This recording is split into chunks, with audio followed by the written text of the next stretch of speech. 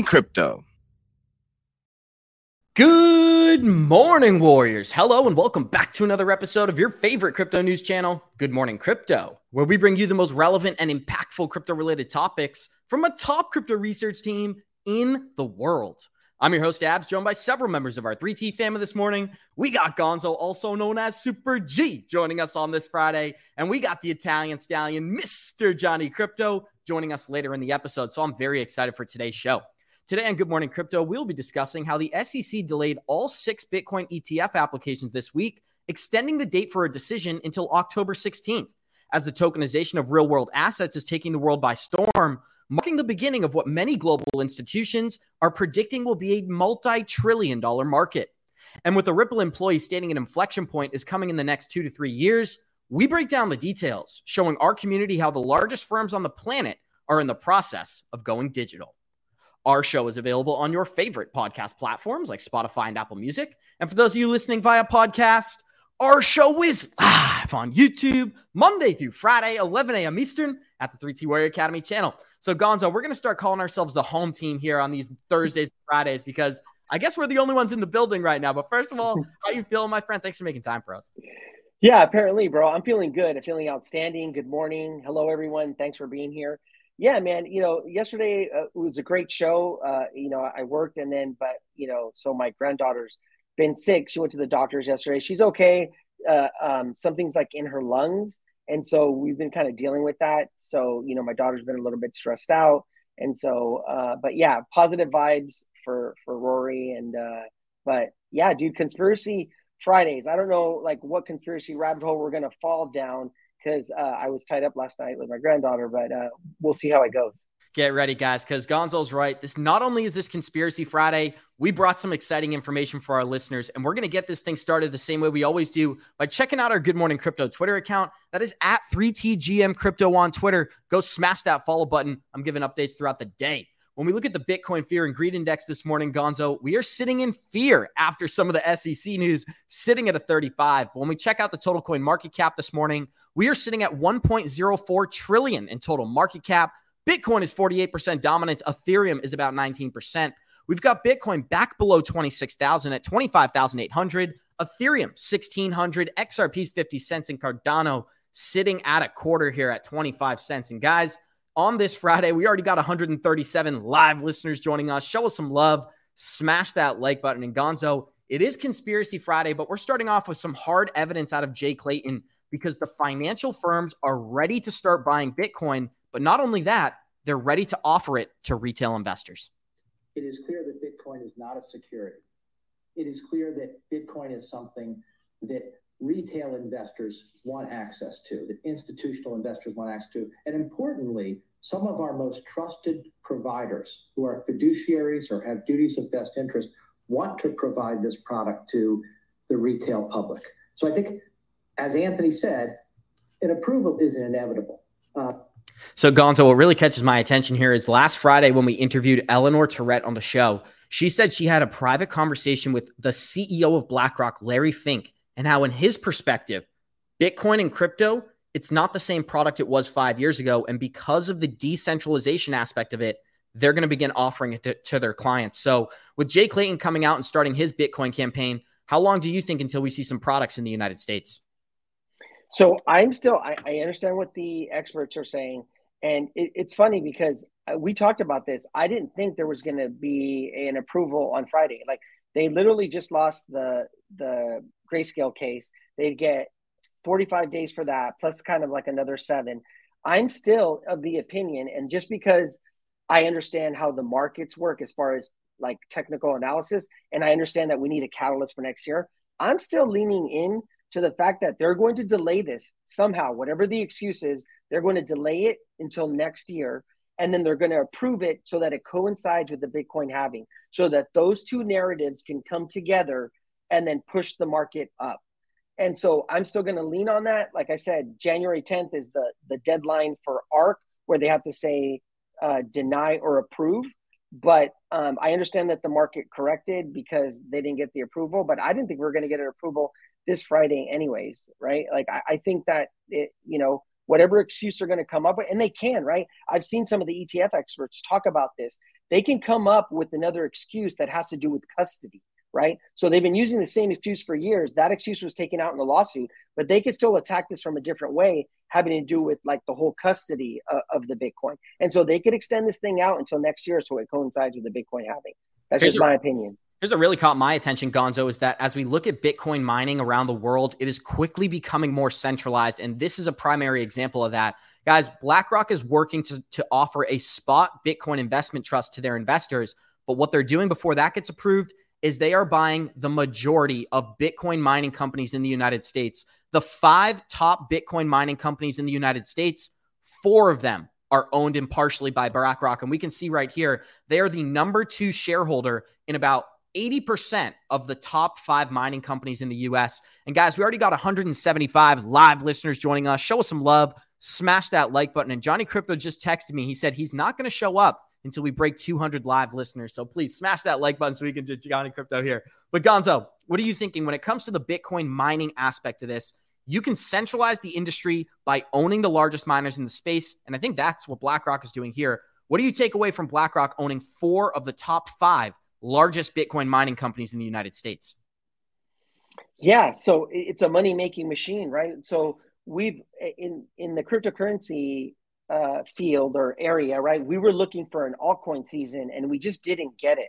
But if you look where money went to, if you look in the stock market, how the NASDAQ went up really well, a lot of the money went into any stock connected to cryptocurrency. And a lot of it was Bitcoin mining, right? Riot. I have a friend of mine that's a doctor that's into Riot. He got in when it was a couple bucks. And he was like, when it hit close to like, it ripped. It was up like 150%. He's like, you think I should book profits? And I was like, that's your decision. I was like, I would, right? Because this thing's probably could roll over, right? And so that money that we thought was going to go into the altcoins, it kind of like went into like the stocks and anything that had to do with any kind of blockchain or cryptocurrency. So yeah.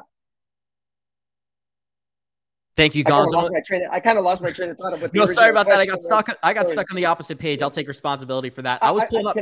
Yep. I was just going to say something real quick. I did see like there was an interesting interview about somebody that says it was one of the ETF guys, right? Like the main 2 ETF guys that have been doing all the shows or whatever. And they were talking about somebody that they talked to off the record about Larry Fink. And basically what they said is that the reason that Larry Fink and BlackRock jumped into the fray was because, and you take this how you want, right? I'm just saying what the guy said, was that Larry Fink is a true patriot. And he saw how the U.S. was falling behind with all the drama and not having regulation. And then you had MiCA, Singapore, Hong Kong, all coming with regulation. And he wanted to kind of pivot things. And that's why BlackRock jumped into the fray for the Bitcoin spot ETF, besides making money, right? Because they're going to make a shit ton of money on it. But like that was the other reason. So take that with a grain of salt.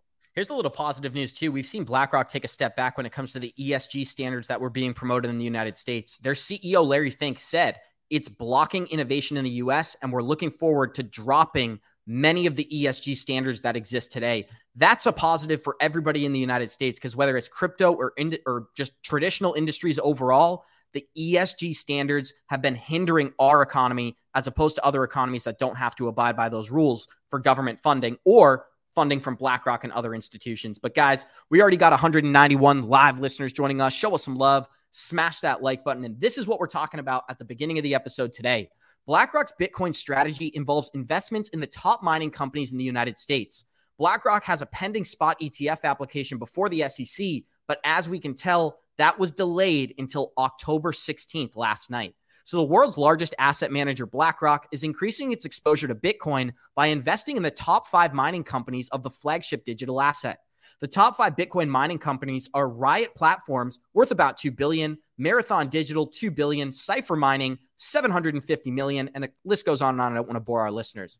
These miners have lost between 11 and 42% of their stock value in the past month alone. And BlackRock took advantage of this dip, as they should, Gonzo, increasing its position significantly as a shareholder within these firms. So the asset manager increased its holdings to 6.4% in Riot shares, 6.4% in Marathon Digital, just under 1% in Cypher Mining, and 3% of TeraWulf. That leaves just one of the top 5 companies yet to be touched by BlackRock. So when it comes to the BlackRock ETF, what we're seeing right now is mining is one of the most important aspects of Bitcoin, and BlackRock is looking to gain exposure to the mining protocols. So in June, the asset manager application triggered a wave of applications for Bitcoin ETFs, followed by firms such as Investico, Fidelity Investments, and Cathie Wood's ARK Investment. Here's what really caught my attention, Gonzo. Larry Fink also revealed its change in approach towards crypto investments. Fink said the flagship digital asset was digitalizing gold, adding that it was an international asset earlier this month. Bitcoin is not based on any one currency, so it can represent an asset that people can play as an alternative. It's digitalizing gold in many ways. Instead of investing in gold as a hedge fund against erroneous problems of any one country or the devaluation of your currency wherever you are, Bitcoin is an international asset, and it does all of the things that gold can do when it comes to storing wealth, Gonzo. So we're seeing a complete 180. Back in 2018, Larry Fink was firing employees for endorsing or purchasing Bitcoin. Well, here he is doing the same thing, and he's definitely not going to fire himself. So I think it's a fundamental shift we're seeing in the United States. What do you think about BlackRock leveraging themselves through mining protocols? I'm not surprised. Like I was just telling you, my doctor friend that was into Riot, like that's why I told them you should pull profits, right? These guys are going to where the money is. And that's why you've seen them pull back on the whole ESG narrative, because it wasn't profitable. And now that they're all in on Bitcoin and Bitcoin mining, they can't do both, right? Because even though we know we're in the space, we know it's not true. We know that they're using, that they're upgrading, that when it comes to Bitcoin mining, a lot of those companies are upgrading the power grid, that they're using renewables, right? That it's just a narrative, but they push that narrative. So now he has to kind of pivot. And if he's going to be investing in Bitcoin mining and Bitcoin, now they have to pull back on the ESG stuff. And so that's what you're seeing, right? They're following the money. They're not doing it out of the kindness of their heart or because it's great for the environment, or they realize that it wasn't good for the environment. They realize that it wasn't good for their pocketbook. And so that's why they're pivoting, right? So it makes sense that they're taking shares into these mining companies because they understand where we are in the cycle. And when these things are going to start becoming very, very profitable as we go into the next bull run. Larry Fink calling Bitcoin an international asset is a sign of the times changing. Yesterday, there was a great podcast where two 20-year-olds were talking about development in crypto. And they said, as new as this technology is, I don't remember existing without Bitcoin. And that's pretty interesting. A lot of 20-year-olds, 18-year-olds, they don't even know a world without digital assets, even though this technology feels so new for many of our listeners. And Gonzo, this is a chart that we've been showing throughout the week because BlackRock is planning on leveraging this massive growth that we are going to see in Bitcoin. And as you can tell, guys, this is a market cycle, a 4-year cycle type of thing. We're going to have catalysts that perfectly coincide with the price chart. And it's like blockchain backer always says, show me the chart, I'll tell you the news. And this is what we're going to see in the future, Gonzo. As you can tell, in 2012, right before the halving, we got bullish momentum. 2016, same thing. 2020 was a little bit different where we had a bearish catalyst with COVID-19. We got a huge pullback right after the Bitcoin halving. But as you can tell, that led us into a historic price run, taking us all the way to 70 grand. Now, today we are sitting at $28,000 for the Bitcoin price chart. And one of the things that we can predict is we are going to see similar price movement, whether it's from the halving, the ETF applications, the 401k endorsements. This is what BlackRock is going to be leveraging over the next couple of years. And I just wanted to highlight that for our listeners. And guys, this is a video from Jim Cramer that is extremely bullish because he does not believe in XRP. You think Coin will do, given the crackdown by the SEC and how saturated the crypto space has become with like scams and things? Like, I even saw the Cramer coin, whatever that is. Okay, what's the stock? What's stock? Oh, Coinbase. Oh, no, I'm not a believer in Coinbase because I don't like companies that pick fights with the SEC. It's just too hard. The SEC plays with unlimited capital, and they're not to be trifled with. Well, what do we know about? Keep in mind, that clip is when Ripple and the SEC were currently in court battling for the security status of digital assets. I'm going to play the remainder of this. Solana. What did we know about XRP? I mean, and the answer is zero. And the reason why we know zero is because the government doesn't feel that it should be regulated. And we put them up. We could put up lots of them. We could have put up Enron. That was a very well-traded stock. They just compared Ripple and XRP to Enron, Gonzo. If that doesn't prove... Oh, sorry. You Bitcoin will do given the... If that doesn't prove nefarious incentives in this market, guys, I genuinely don't know what does, because XRP, it's very simple. What XRP does is it provides utility to the traditional financial system. Right now, if you're going to transfer money, that process takes several days. But what David Schwartz is highlighting here is how XRP's utility will fundamentally change the way money is transferred. We have the technology to allow every financial institution on the planet to settle with every other financial institution in a compatible jurisdiction in any asset in seconds for less than a penny. Just think about this. Anyone who's made a payment knows that we're nowhere near that today. But imagine every financial institution settling with every other financial institution in seconds for less than a penny, any asset. That's fundamentally transformative.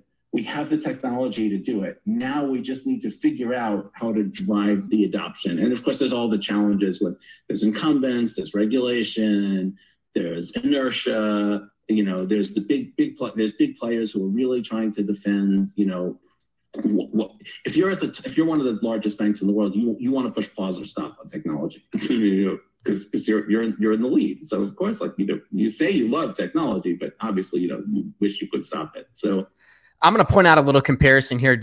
People love analogies, Gonzo, and one of the things that I can draw in comparison to what BlackRock is doing with Bitcoin and the marketing campaign going on today is pharmaceutical money and advertisements. So this is very interesting, guys. There are only 2 countries on the planet that allow pharmaceuticals to be advertised. That's not China. That's not North Korea. That would be America and New Zealand are the only 2 countries on the planet where you can advertise pharmaceuticals. And what David Schwartz was highlighting within this video is that the people who control the financial system today have a massive incentive not to promote cryptocurrencies, even though they provide a viable solution. Now, the reason I drew that to pharmaceuticals is because everyone on the planet knows endorsing the use of drugs on TV, and I know they're pharmaceuticals, they're from the medical industry, but let's call them what they are. They are drugs, is incorrect. And what we're seeing right now is the same thing happening with Bitcoin. Although the smartest players in the market understand this technology is revolutionary, they're not willing to endorse it because it's going to take money from their pockets. So Gonzo, how long do you believe until we see a 180? When these financial firms are leveraged correctly, I guarantee they're going to be endorsing digital assets. Yeah, it'll take the next bull run. You bring up a really good analogy. I was thinking about that while you were talking, Abs. You think about like the opiate epidemic and where we are. And that was all caused by pharma, right?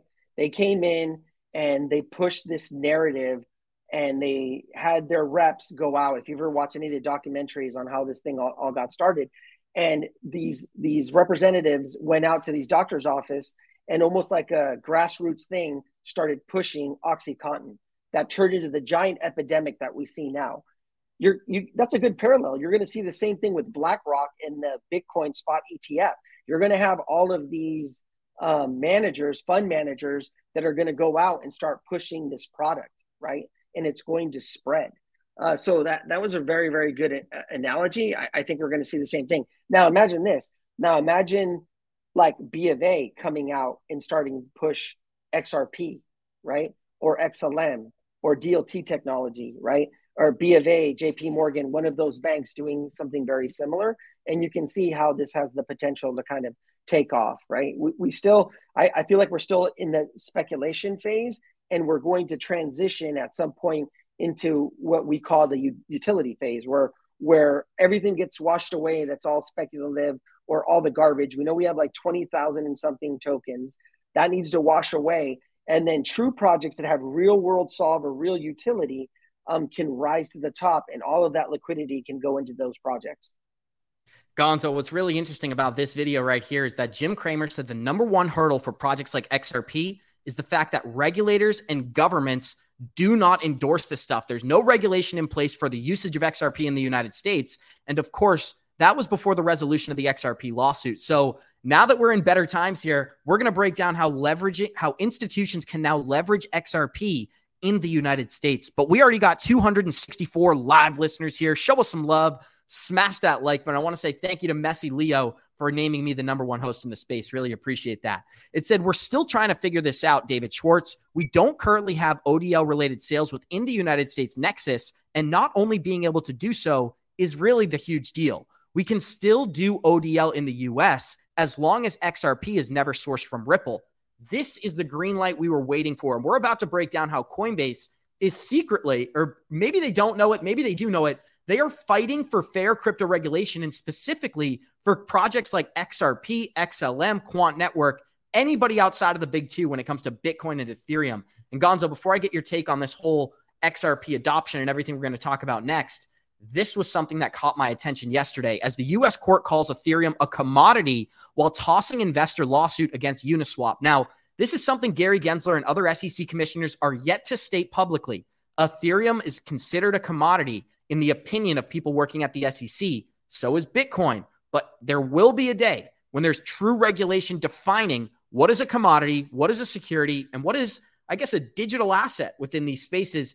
That's the day that I'm really looking forward to, Gonzo. So we're bouncing around a lot. Let's stick with the Ethereum news here. A U.S. court is calling Ethereum a commodity. How long do you believe until we see an SEC official do the same thing?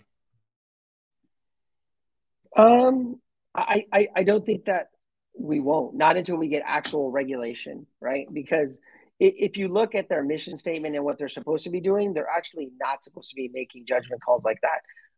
I heard one of their previous top attorneys talking about how the SEC is actually not supposed to be making those judgment calls, but obviously they've done that, right? But I think what's more important about the case that you're referring to than them calling Ethereum a commodity, because we've seen that before, right? The CFTC had it called Ethereum a commodity, is the language that came out from the ruling when the judge dismissed the case. Because this is the same judge that's in charge of the Coinbase SEC lawsuit. And so I'm not saying that, they're going to go ahead and she's going to go ahead. I think it's a female. She's going to go ahead and dismiss it. But it looks pretty good. If you can see where her mindset is, right? I want to read something to you. This is something from the actual write-up. It says, issuers who create ERC-20 tokens are known as developers. Each of them theoretically could register their tokens with the Securities and Exchange Commission, the SEC.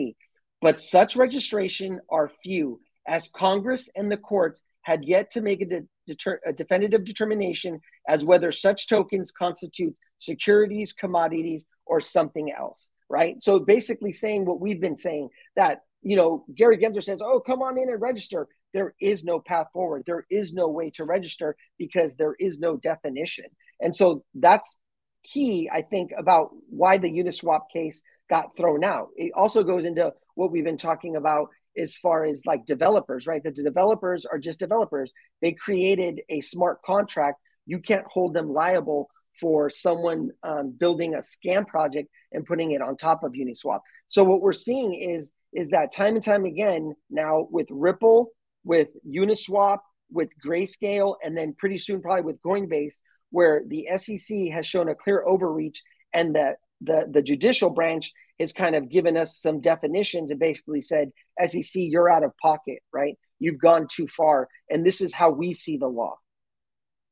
Gonzo, what's exciting for the industry right now is it seems like forces are coming together. We've got Ripple, we've got Ethereum, we've got Consensus, but we also have Coinbase currently battling the SEC, trying to get us some fair regulation in the United States. And guys, we got 271 live listeners here. Show us some love. Smash that like button. I want to say thank you to Nylissa for the kind words. I always appreciate that. But here's the latest update out of the chief legal officer at Coinbase explaining how their case is much bigger than just crypto exchanges.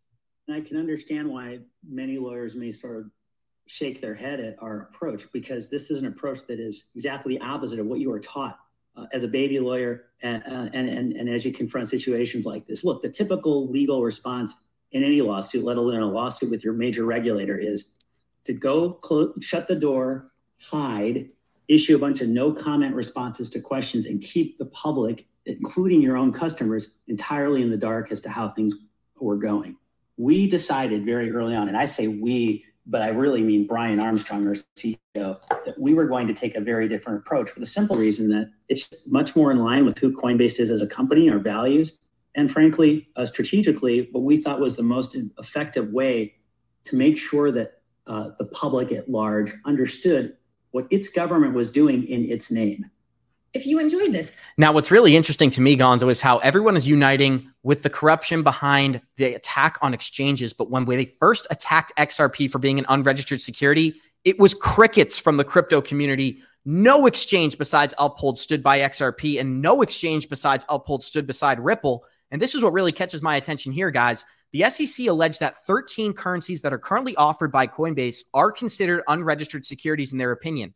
Coinbase did not delist a single one of the 13 alleged securities, but when they did the same thing for XRP, it was a very quick transition out of Coinbase. They immediately delisted and put out a public statement less than 1 month after the lawsuit was filed. And for anybody who doesn't remember, Jay Clayton, the man we showed at the beginning of the show, not Gary Gensler, is responsible for filing the lawsuit against Ripple. So I know I just said a lot there, Gonzo, but what did you think about that video overall? And we'll continue.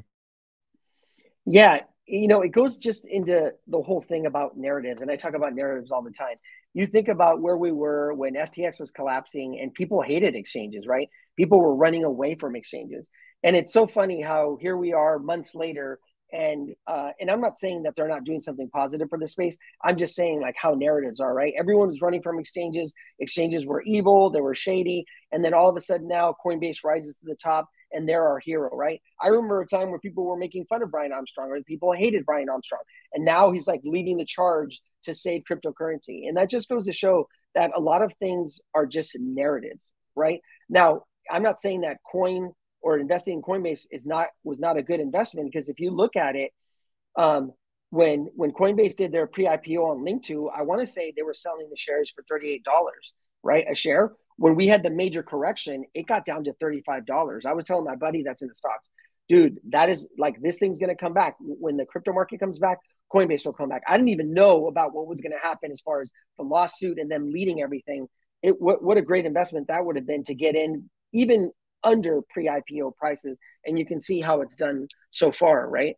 But I think that the SEC is being shady. Like, instead of suing individual protocols, they kind of just grouped them all together and then threw them into the lawsuit with Binance and Coinbase. Now, the Coinbase lawsuit, I think, is very different than the Binance lawsuit, right? Because with Coinbase, they just got charged with selling unregistered securities. There's no criminal aspect to that, right? With the Binance thing, I don't know. I like CZ. He's been in the space for a very long time, but that remains to be seen, right? You had that story where the SEC filed a sealed motion on Monday, right, in their case.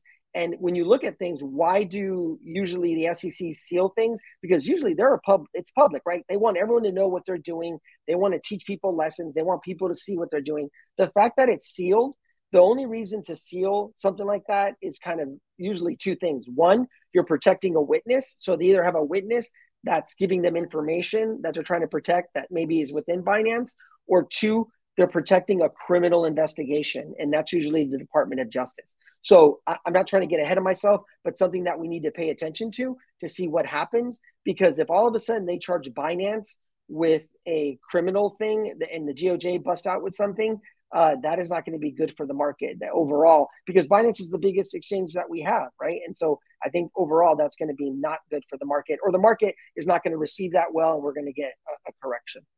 Gonzo, and this is the type of news that I think is becoming more important than ever, because the rest of the world is adopting digital assets as we speak, and the United States is going to be playing catch up when it comes to crypto regulation. Guys, we got 318 live listeners here. Show us some love. Smash that like button. And Johnny Crypto did say once we're over 200, he was going to show up. So he will be appearing sometime soon. And this was the breaking news out of the banking system yesterday, as Swift details their collaboration with Chainlink for cross-chain interoperability. And there was actually a document filed last night where somebody was saying that with this news of Chainlink partnering with Swift, XRP is now the top rival of Chainlink. And that's why I asked the question to our listeners today: what do you believe will be more important to the financial system going forward? Will it be Chainlink and their collaboration with Swift, or will it be Ripple and the new financial system being built today? So please answer that question in the live chat. We're going to pull up the results at the end of the show. But Gonzo, this is what I wanted to talk about with our listeners. A prominent XRP and Ripple critic argued that Chainlink has become XRP's most prominent rival. The critic argued that Swift and Chainlink's collaboration was one that Ripple had failed to attain.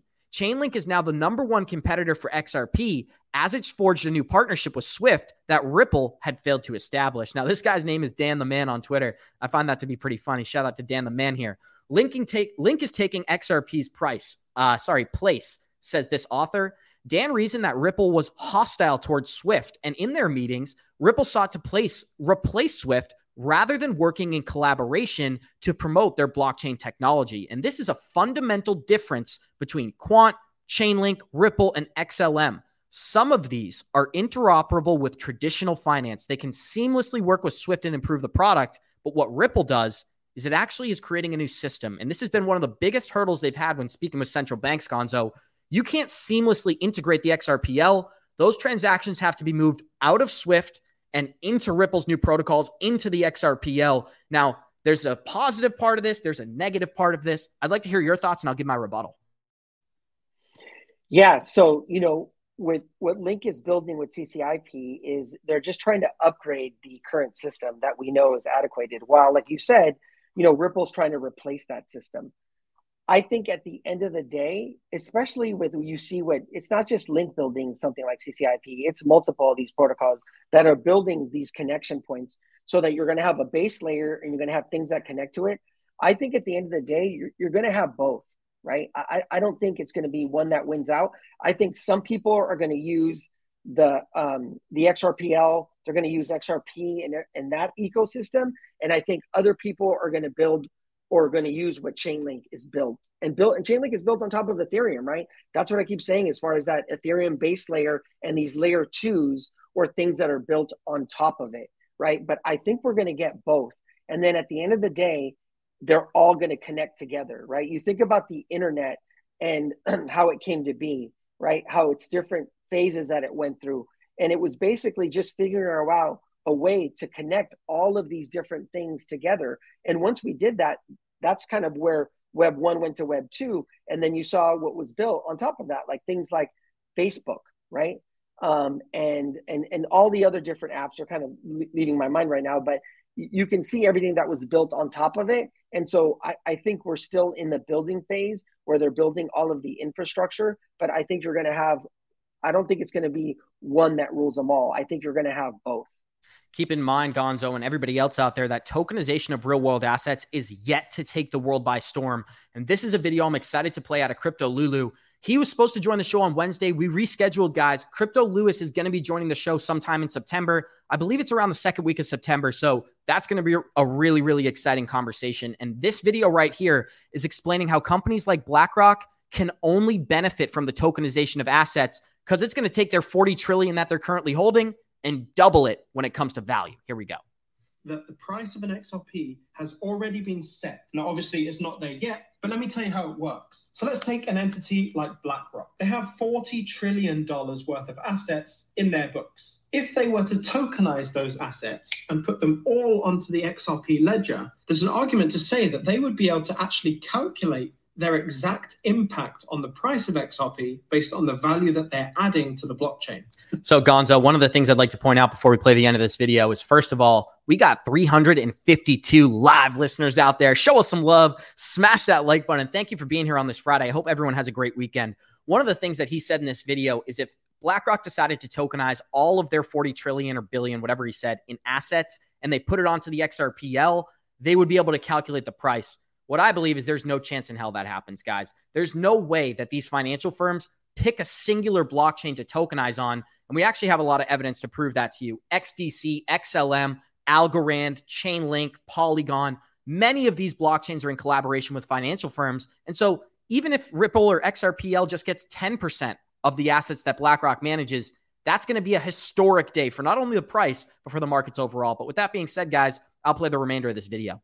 To tokenize those assets and put them all onto the XRP ledger, there's an argument to say that they would be able to actually calculate their exact impact on the price of XRP based on the value that they're adding to the blockchain. Now, if BlackRock could exactly calculate where the price would go if they added their assets, what's stopping all of the countries and all of these massive financial entities or these rich families making a calculation of what the XRP price would be if all of them added their assets to the XRP ledger? If they all knew that calculation and the answer, they would essentially be able to set the price of an XRP token. And therefore, they could buy up all the XRP now, add their assets to the ledger, and sell their XRP for a massive profit. Let me know what you think about.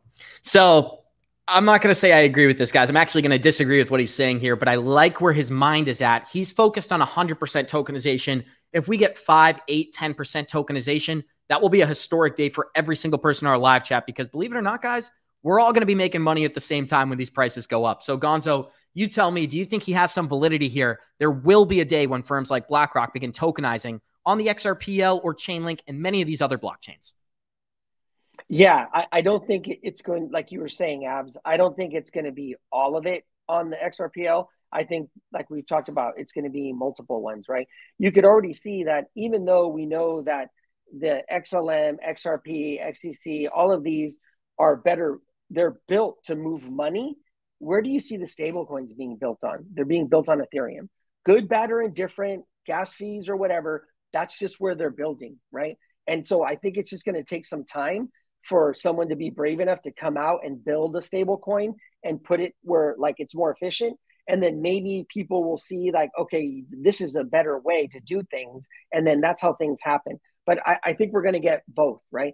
It's wishful thinking. It's cool. Like you said, I like where his mind thinks and it gives you kind of an idea. But even if we had, like, there's no point of letting the greed kick in, right? Even if, like you said, you had, like somebody was saying at 10%, I don't know if the numbers are right, but they're saying at 10%, that's $27 a token. That is a huge gain from where our entries Guys, are. here's right? what I can promise you, Gonzo. Let me just say this right now. If we see $27 a token for XRP, we're going to be recording in person from a live studio going forward. I'm going to fly you out here every day, Gonzo. So I'm just kidding. But I did want to right? continue, bro. Sorry. Yeah, no, I'm just saying, like, you know, at some point, like, and everybody has their number. That number is going to be different. But I think what's important is that we make sure that, because these cycles are not done, that whatever that top ends up being, that you pull profits, right? Because you can pull profits, and when this thing peels back, and it will peel back, you can get back in, right, at a better entry, and then kind of do the whole thing all over again. Because I still think we are years and years away from this becoming the 12th sector and kind of stabilizing like the stock market has, right? Remember when the stock market started, it was all speculation, right? But over the years, it has stabilized, and then now you get smaller moves. I think that's what we'll see when everything gets washed away and we get regulation and this thing ends up in its final form. I think we're going to get less swings, right? Less volatility. But for now, for me, why not play that volatility, right? Why not make as much profit as I can in that volatility? And whether it's trying to make more dollars at the top or at the bottom, make more XRP, you know, that is my overall goal. And when I say pull profits, it's not to pull profits and go buy cars. And, you know, obviously we have to live, but the goal is to pull profits to get back in, not to go out and just pull profits and spend all the money. Gonzo, this is a question I wanted to address as well. Cordell Lewis says, some people keep saying that Ripple and XRP will not get the lion's share of cross-border payments and derivatives, but it doesn't need the lion's share. And this is what we're saying. It's a positive thing that Ripple doesn't need 100% of tokenization. If BlackRock decides they're going to put 8% of their assets tokenized on the XRPL, we are going to have historic portfolio value that many of our listeners didn't see, even during the 2021 bull run. And Gonzo, me and you have been in this market for quite a while, 3, 4, maybe 5 years for you. I'm not entirely sure. But this is what we saw in the past. Dogecoin went to 40 billion in market cap. XRP reached 120 billion in market cap during a lawsuit with the SEC with a speculative bull run. So if we did see any utility or tokenized assets come into this market, it wouldn't surprise me at all if we broke all-time highs and then ended up reaching a $5, $12, even $27 price target. So give me some quick thoughts on what you think price targets could be realistic for 2025 when it comes to XRP. Yeah, when we're looking at exit prices, you know, you put some gematria in there. I don't have the exact numbers, but I'm looking at like $14, $15. I think most of it that will come out. I do have, like, obviously I have a percentage that I carry into the future. But like the high end, when you pull like a macro fib is like $22 to $24. But like I said, you know, 7, 10, 14 to 15 is kind of where I'm scaling out. And then on the high end. And I always have some that I'm taking into the future in case I'm wrong, right? And this thing absolutely explodes and goes parabolic and it goes to these crazy numbers. I always have that bag that's off to the side. So I'm never completely selling out of it, but, you know, I will be pulling profits. 100%, guys. And one of our listeners commented, you guys should look into VeChain too. We do hold VeChain. I love VeChain. It's a great project. One of the things that keeps me a little bit speculative about VeChain in particular is when you look up the partnerships that they have, supposedly they're working with Amazon, they're working with Walmart, but all of those public statements have come from VeChain and not those companies themselves. So it's a little bit of research. We already got 370 live listeners here. First of all, happy Friday. Show us some love. Smash that like button. And if you can provide us some evidence of the partnerships that VeChain has, I would love to cover them on this channel for our listeners. So please fill the live chat with that information. And Gonzo, this is what David Schwartz said earlier, and I read this a little bit, but I want to highlight this right now. We can still do ODL in the United States as long as XRP is never sourced from Ripple. This is the latest update from David Schwartz after the lawsuit with the SEC. And as you can tell, Crypto Eerie, one of our good friends, is also commenting here. I saw the bridge pass the audit the other day. So Ripple currently owns Medico, and Medico is a crypto custody firm holding nearly $250 million in tokenized assets. That is how institutions can source XRP. They can go to Coinbase, they can go to custody firms like Medico, or they can even just go to exchanges like Uphold and say, we're going to buy at the market value and start using this product. So Gonzo, let me ask you point blank. I want this to be really short. Do you think we're going to see some ODL adoption in the US before the end of the year? Yeah, I believe so. I think they're already doing that. When you talk about technology, I mean, look at the experience that we had with Merlin and all the beta testing that we've had to do. And then now we're finally rolling out. These aren't things that they just decide overnight. I think they're building the infrastructure for it. And then once they get kind of legal clarity, that's when it kicks in. But yeah, I believe that they're already kind of either testing it out or they're building the rails so that when they get the clarity that they need, they just have to implement it. And one of the things I think we should cover right now, guys, is Ripple's IPO is closer than ever. And I do think it's going to take place in the United States. Here's one quick statement from the lead lawyer out of Ripple, Stuart Alderati. He said, hopefully this quarter will generate a lot of conversations in the United States with customers. And hopefully some of those conversations will turn into real business. And the last thing I want to mention here, Gonzo, Bank of America has been a huge endorser of RippleX, and some of the other products, I just can't remember, XRapid, many of the products that Ripple offered in the past. Bank of America has stated that that technology will be utilized at some point. So I think that's what we're waiting for. One big financial firm will put all of the traditional firms at a huge disadvantage, costing up to 12% to transfer your money in a traditional firm. You can do it for a fraction of a percentage when you use the XRPL. And that's what I think will really open up the floodgates here, guys. But this is a great video out of Link2 that I found this morning from Joseph Endosa, who is the CEO of Link2. And what gets me excited about this video is he's explaining how XRP is the only token in the United States with legal clarity and how that could have a huge impact over the next 3 or 4 years.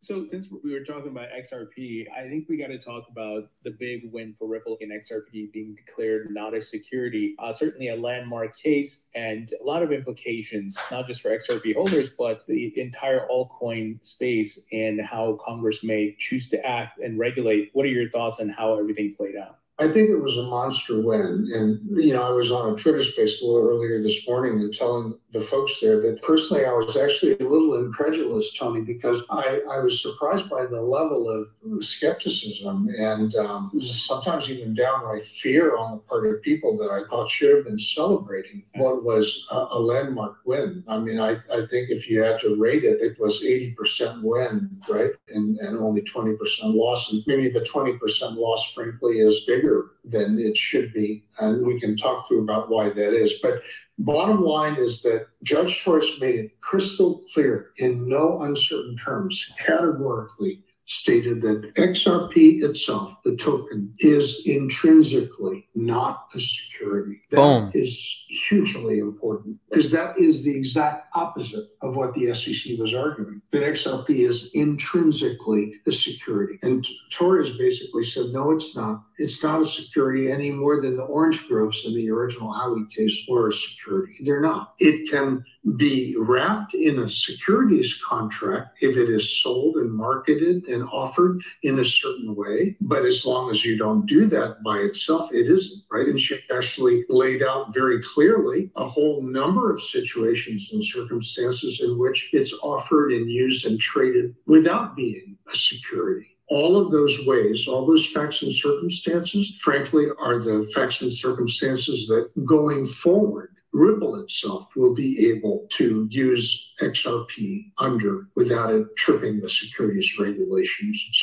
And that's where the huge advantage is right now, Gonzo. Being the only token that has definitive legal clarity in the United States, it's only going to become more important as adoption takes place. And one of the things that our listeners should be aware of is when it comes to this Swift collaboration with Chainlink, they're doing many of the same things that the XRPL does, but what Chainlink is doing structurally different is they are integrating into Swift, right? This is very important for our listeners to understand. If banks are going to use Ripple, they must stop using the Swift system and plug those transactions into the XRPL. What Chainlink is doing here is they're integrating themselves into Swift, allowing Swift to do the accounting while they're transferring the value. And although it's not done in seconds, it is done in minutes, which is still days better than what's offered today. So Gonzo, I did want to get some of your thoughts with Joseph Endosa stating the legal clarity is there. Now we're going to see adoption. Do you agree with him?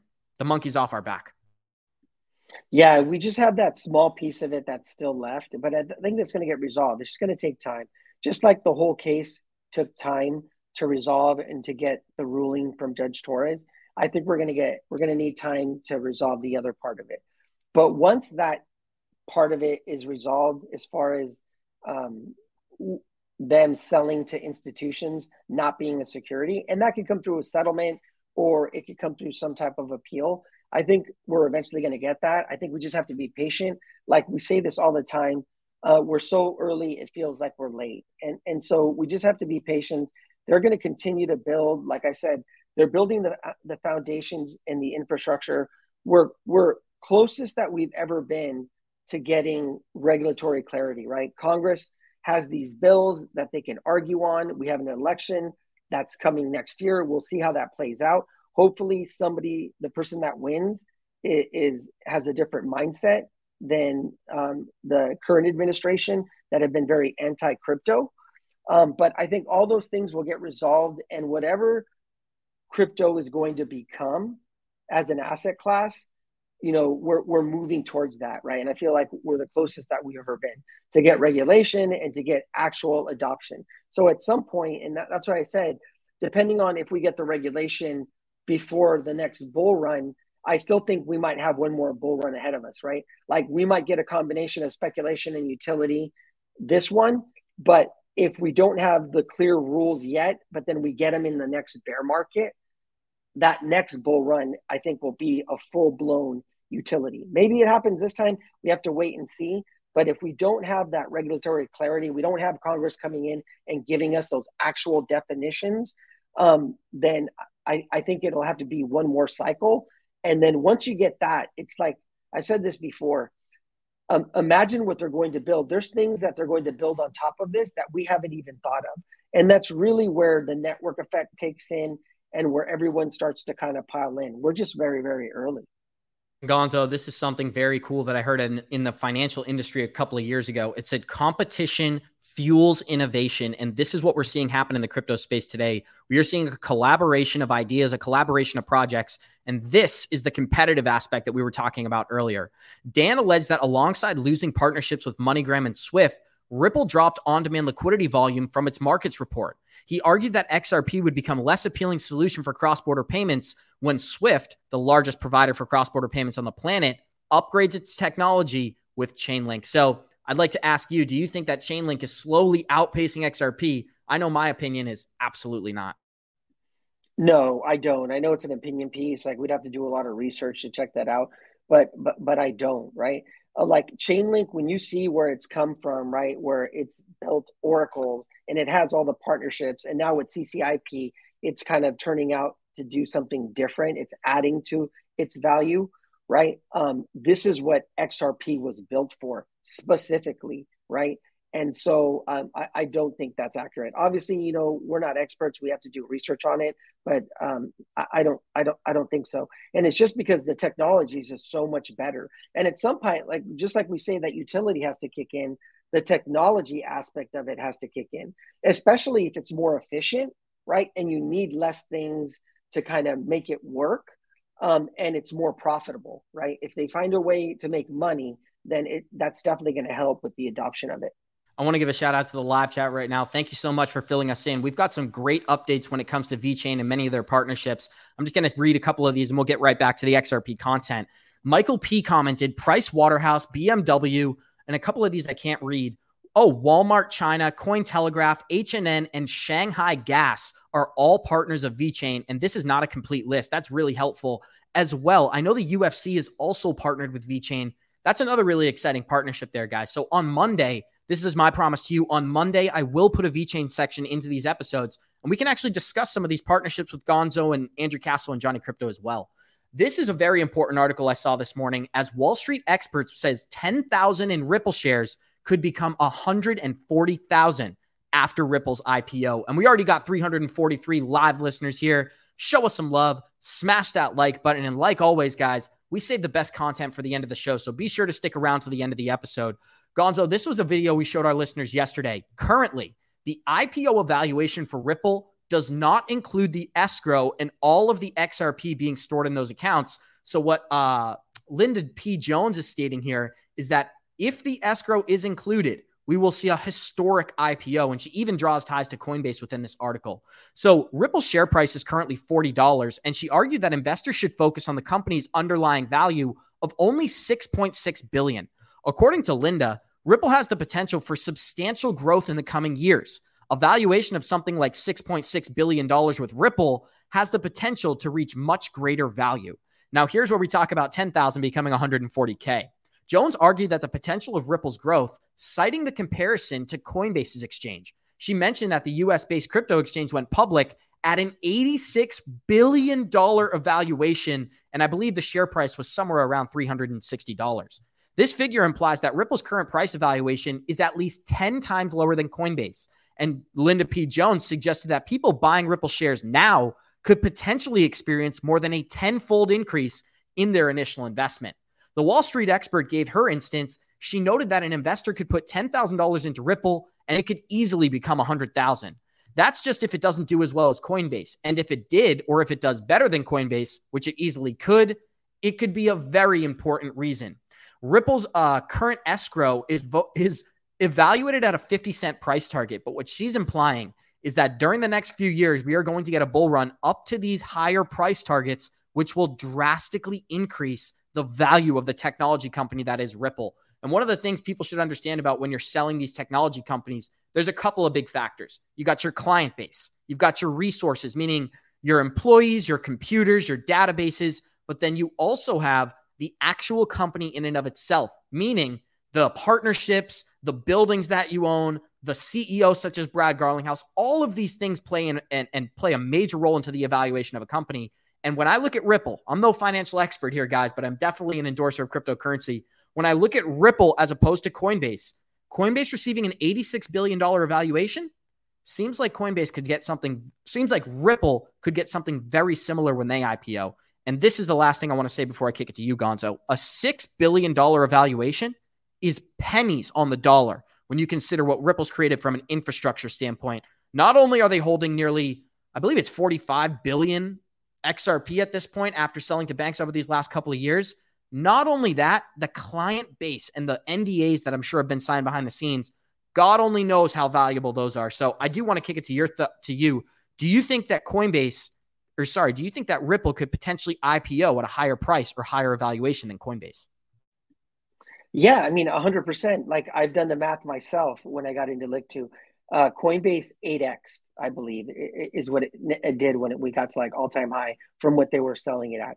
So I can tell you for a fact that my Ripple stock has already doubled from my entry price. And we haven't even gone like into an IPO. So I definitely believe that. The big key to that is like, we don't know, because we're not attorneys and we're not into that financial world. We don't know how much of the escrow, because right now they claim zero in the evaluation. We don't know how much of it they're going to be able to claim, right? If at all. But if they are able to claim some of that in the evaluation, it really kind of expands that number, right? And common sense would think that you would be able to use some of that, if not all of it, right? But I'm just not sure what the rules are when a company goes public. But to answer Node Army's question, I don't know if we can we can talk about it, can we? Abs. Yeah. So all I can say, Note Army, is if you're in the academy, then like I think Jeremy's been talking about it, but like if you're in the academy, you'll see what's being built, and it answers kind of your question. I just don't know if we can talk about it yet because they're in the process of filing for certain things. And so I don't want to mess anything up, or I don't want to get in trouble. But yeah, no, we should just skip this because I'm just not sure what we can say or what we can't say, guys. But what I will tell you is that there is a process underway where we could be offering some pre-IPO products, and that's about as much detail as I can give. But if you're interested in that, check out the link down below and join the 3T Warrior Academy. We go in depth on all this stuff within our academy. And Gonzo, this is another exciting video for our listeners as John Deaton, Eleanor Tourette, and Charlie Gasparino were discussing the likelihood of an SEC appeal. And John Deaton seems to think it's very unlikely. The last couple minutes, what is your, how far does the SEC get with this interlocutory appeal? I believe that Judge Torres denies the appeal, and I think she takes the opportunity to address the distinction between what Judge Rakoff said and what she said. That's my prediction. And that's what gets me excited, Gonzo. A lot of people are worried about this appeal, and a lot of people have claimed that the SEC's already filed an appeal. That is not the case. What the SEC got approval to do is they got approval to file the motion to appeal. That means they got permission to state their case as to why they would appeal, not even file the actual appeal. So it's very interesting. And this legal stuff, it's not that fun to cover. So you give me some of your thoughts. Do you agree with John Deaton? Very unlikely that the judge approves the SEC's appeal. He's been pretty spot on. It was funny when you first brought up the story yesterday. I thought she had already approved it, so it was going to the Second Circuit. But it was actually she approved the motion. So the decision on the interlocutory appeal still has to be made. But he's the expert, and he's been pretty spot on. So I'll lean into what he says, right? If he thinks that she's going to deny it, then maybe she's going to deny it. But even if, let's say, she played it safe and she approved it, it still has to go to the Second Circuit. And the Second Circuit can say, no, thank you. Because the Second Circuit might look at it as you still have the criminal case. Even though we know the criminal case is BS, it is undue stress on Chris Larson and Brad Garlinghouse. They have a right to have their thing adjudicated before this thing gets kind of appealed and extended out or go into a different phase. So I'm going to lean into what he says, and that, that case goes to trial next year. And then remember, this is just the interlocutory appeal. This is not the actual appeal. So even if it gets denied, we'll have the trial next year if they don't settle. And then the SEC can do their full-blown appeal if that's what you're going to do. And then it goes to the Second Circuit. Gonzo, and this is the last article we're going to show for our listeners. And we got 340 live listeners out there. Show us some love. Smash that like button. And this is some positive news to end the Friday on.